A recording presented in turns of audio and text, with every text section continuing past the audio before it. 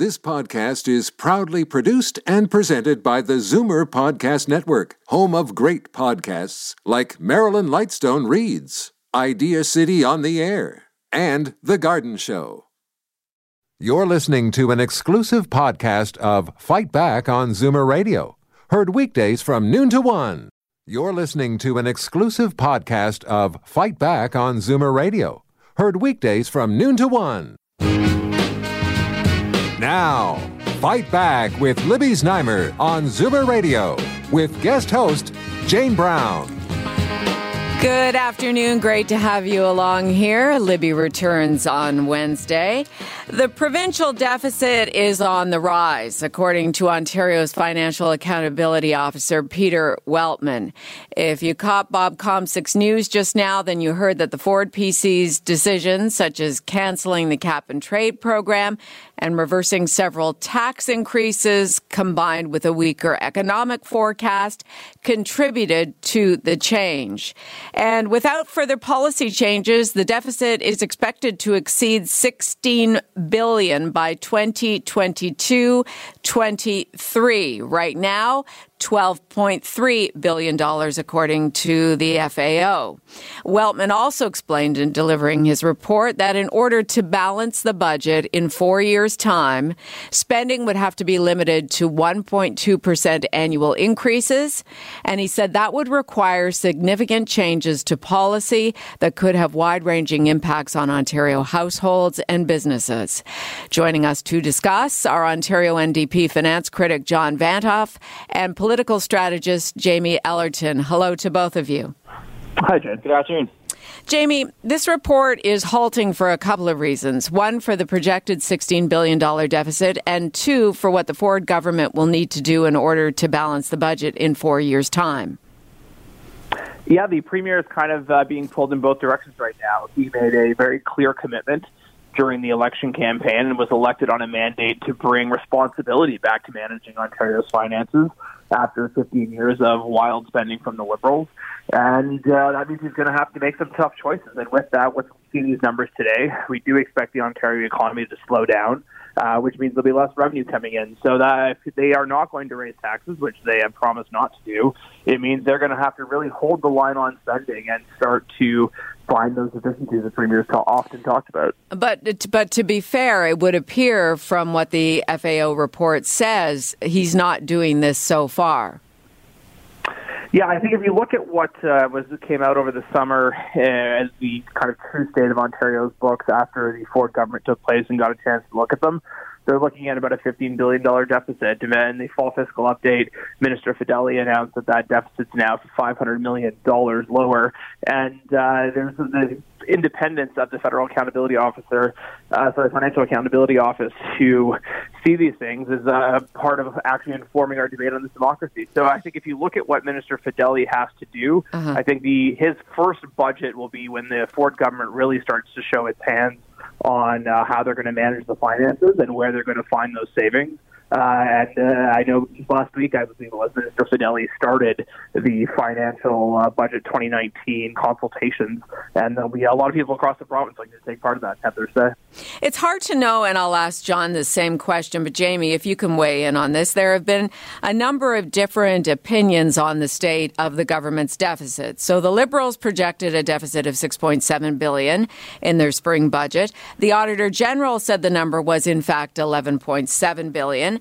The Tories then said they've generally accepted the AG's accounting, but then a commission of inquiry came out and said the province's deficit will grow to $15 billion this year. Then the Ford PC said in their economic statement they brought that number down to $14.5 billion. And now you have the FAO saying the number is going to be $12.3 billion by the end of the year. So how do we as Ontario taxpayers understand what the deficit actually is?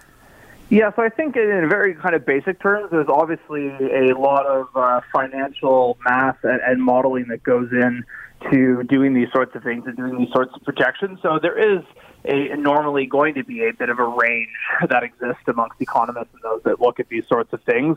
But I think the clear message, if you look at all of them, taking out the outlier number of the Liberals' own claim of what they were running, and look at all the other numbers you just cited, those are all within a few $1 billion, and there's kind of a really clear range there from 12 to 16 billion, that's the hole we face and what Ontario needs to dig itself out of. So that means, where are we going to stop the spending growth? Ontario brings in a lot of money. It means, where do we actually start to put a halt on new spending so as the economy grows, that deficit starts to erode over time? Let's go over now to John Van Hoff. He is the Ontario NDP finance critic. John, what do you make of the report's findings? Well, I think we all knew that the deficit was higher than what the Liberals said. It's not that the money was hidden. The government put it in different columns than where it should have been, so the deficit is around $14-15 billion. The issue is, during the election campaign, and which the Conservatives won a strong mandate, they seem to give the idea that who couldn't find 4 cents in the dollar to bring the deficit back into, to rein the deficit in. And I think now we're going to see that, if the Ford government is going to achieve that, it's going to take a lot more than who couldn't find 4 cents on the dollar. Right, and we haven't seen any evidence of this 4 cents on the dollar truly, I mean, based on what the FAO is saying, since they took over June 29th. No, and actually, by cutting taxes and killing cap and trade, in some ways they're hurting their own income stream. So the way you run a government isn't that much different than the way you run a household. If you're running a deficit, you either need to spend less or raise more. So they're saying they're going to spend less, and they're cutting their income at the same time. So it's going to be interesting to see. This is a good time to put the question out to you, the Zoomer radio listener. How do you think the Ford government is running the province so far? They took over June 29th. Here we are on December 10th. So far, so good. Does it make sense to you that there has only been a slight dip in the deficit? Is the deficit all that important to you if there are priority areas that need to be taken care of in our Ontario society? We'd like to hear your opinions. 416-360-0740. Toll free, 1-866-740-4740. John, how important is the deficit as we get into tougher economic times? Well, if the deficit is important, when you're in good times, you should try not to run a deficit, because when things are going good is when you should pay back your debt. And when you have an economic downturn, sometimes you should have to turn to deficit spending to help people get through that downturn. The problem we're facing now is we have a large deficit. We had a large deficit during the good times. We had pretty good times through the Liberals. We had no record low unemployment. A lot of things, some things were going wrong, but some things weren't going too badly, yet the deficit kept going up. Everyone now is talking about higher interest rates, a possible economic downturn. And that's when you might need deficit spending, but we've already got it. So we could be running into a very big problem provincially. How does the opposition see the best course moving forward? What would you suggest? I mean, they're not going to take you up on your suggestions, but how would you move forward as the NDP? Well, the one thing that we have warned the Liberals about, and we're continue to hope the Conservatives don't do, is governments have a tendency to, when they need money, like to rein in a deficit, they sell assets that are actually income producing. The Liberals did this when they sold 60% of Hydro One. Mm-hmm. The Conservatives years ago did it when they sold the 407.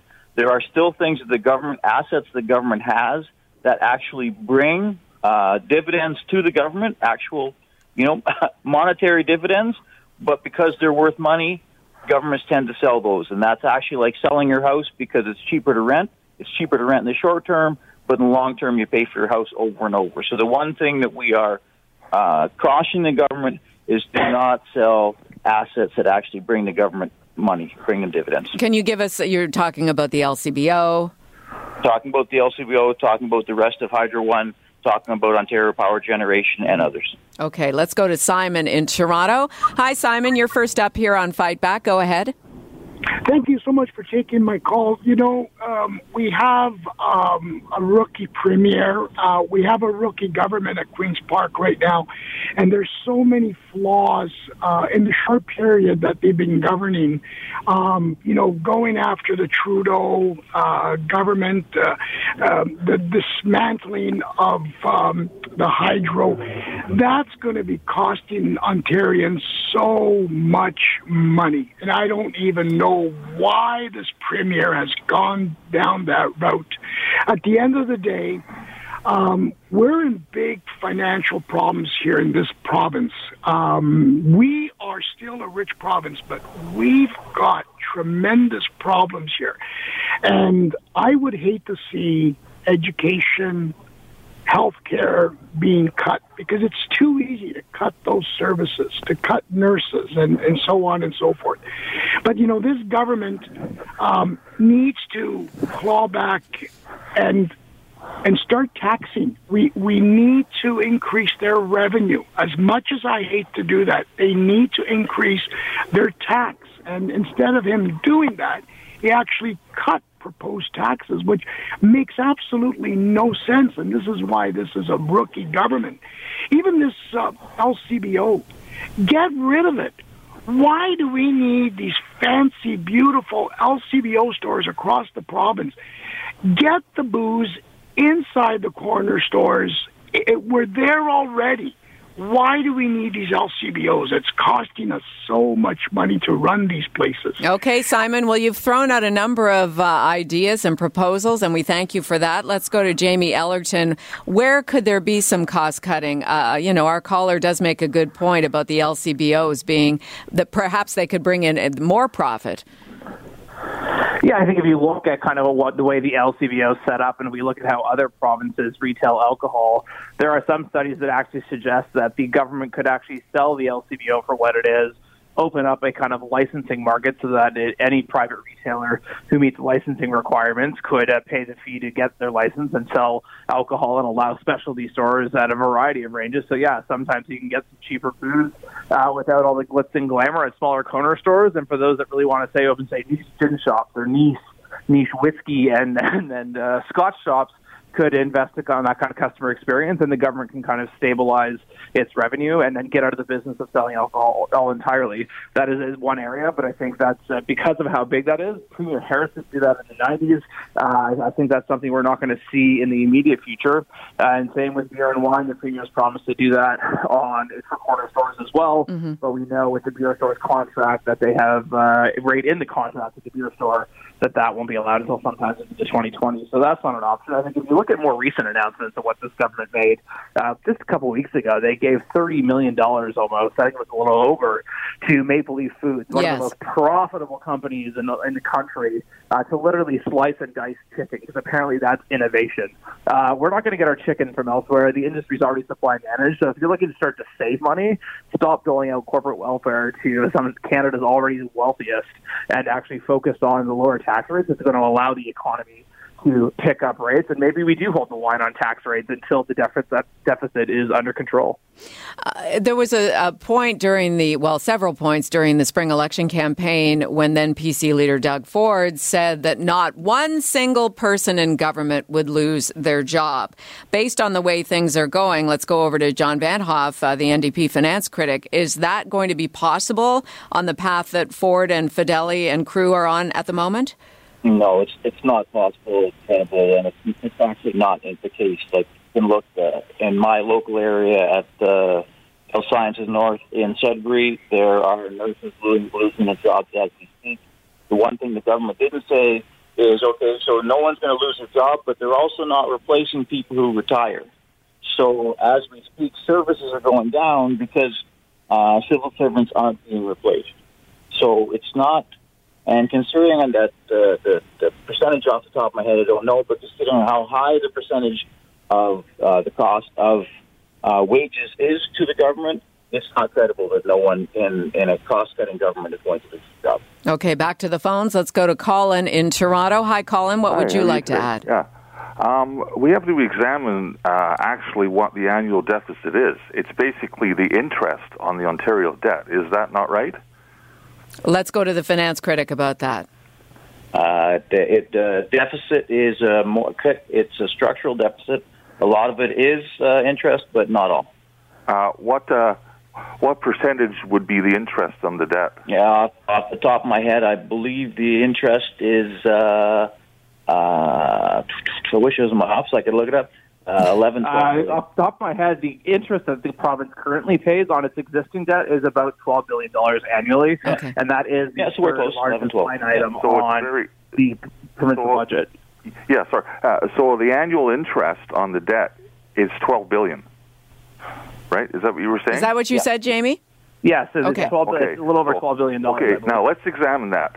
Okay, in order to get that $12 billion annual deficit, even down to $4 billion, we would have to knock off $200,000 million off that debt, or $200 billion, in theory.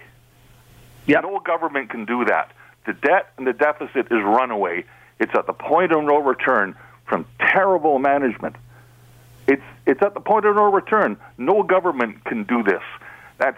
They would have to knock off $200,000 million to get the annual deficit even down to $4 billion. Okay, Colin, I want to get both of our guests to weigh in on that. It can't be done. Okay, it can't be done, Jamie? That's what our caller says?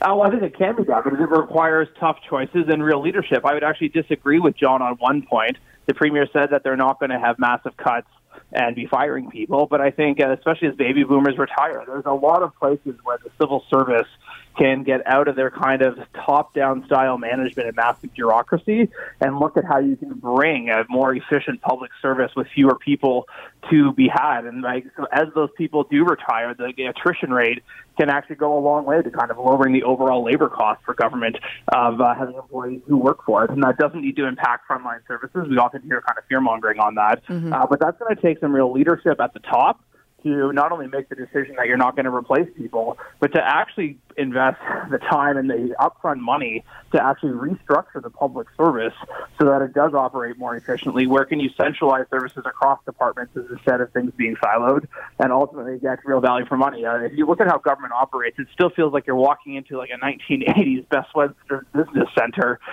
with tons of people clicking away on keyboards. I think there's a lot of ways we can look at how to do that, but it's not going to happen overnight. It will require leadership. Okay, and the final word here from John Van Hoff before we change segments. Go ahead, John. Sure.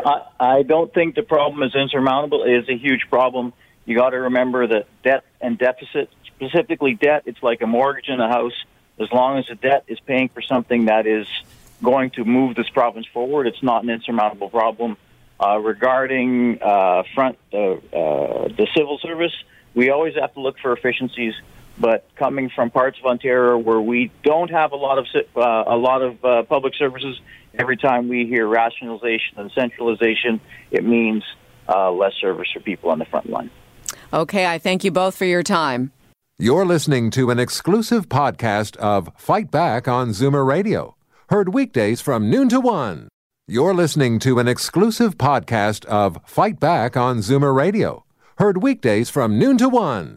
You're listening to an exclusive podcast of Fight Back on Zoomer Radio, heard weekdays from noon to 1. You're listening to an exclusive podcast of Fight Back on Zoomer Radio, heard weekdays from noon to 1. This podcast is proudly produced and presented by the Zoomer Podcast Network, home of great podcasts like Marilyn Lightstone Reads, Idea City on the Air, and The Garden Show.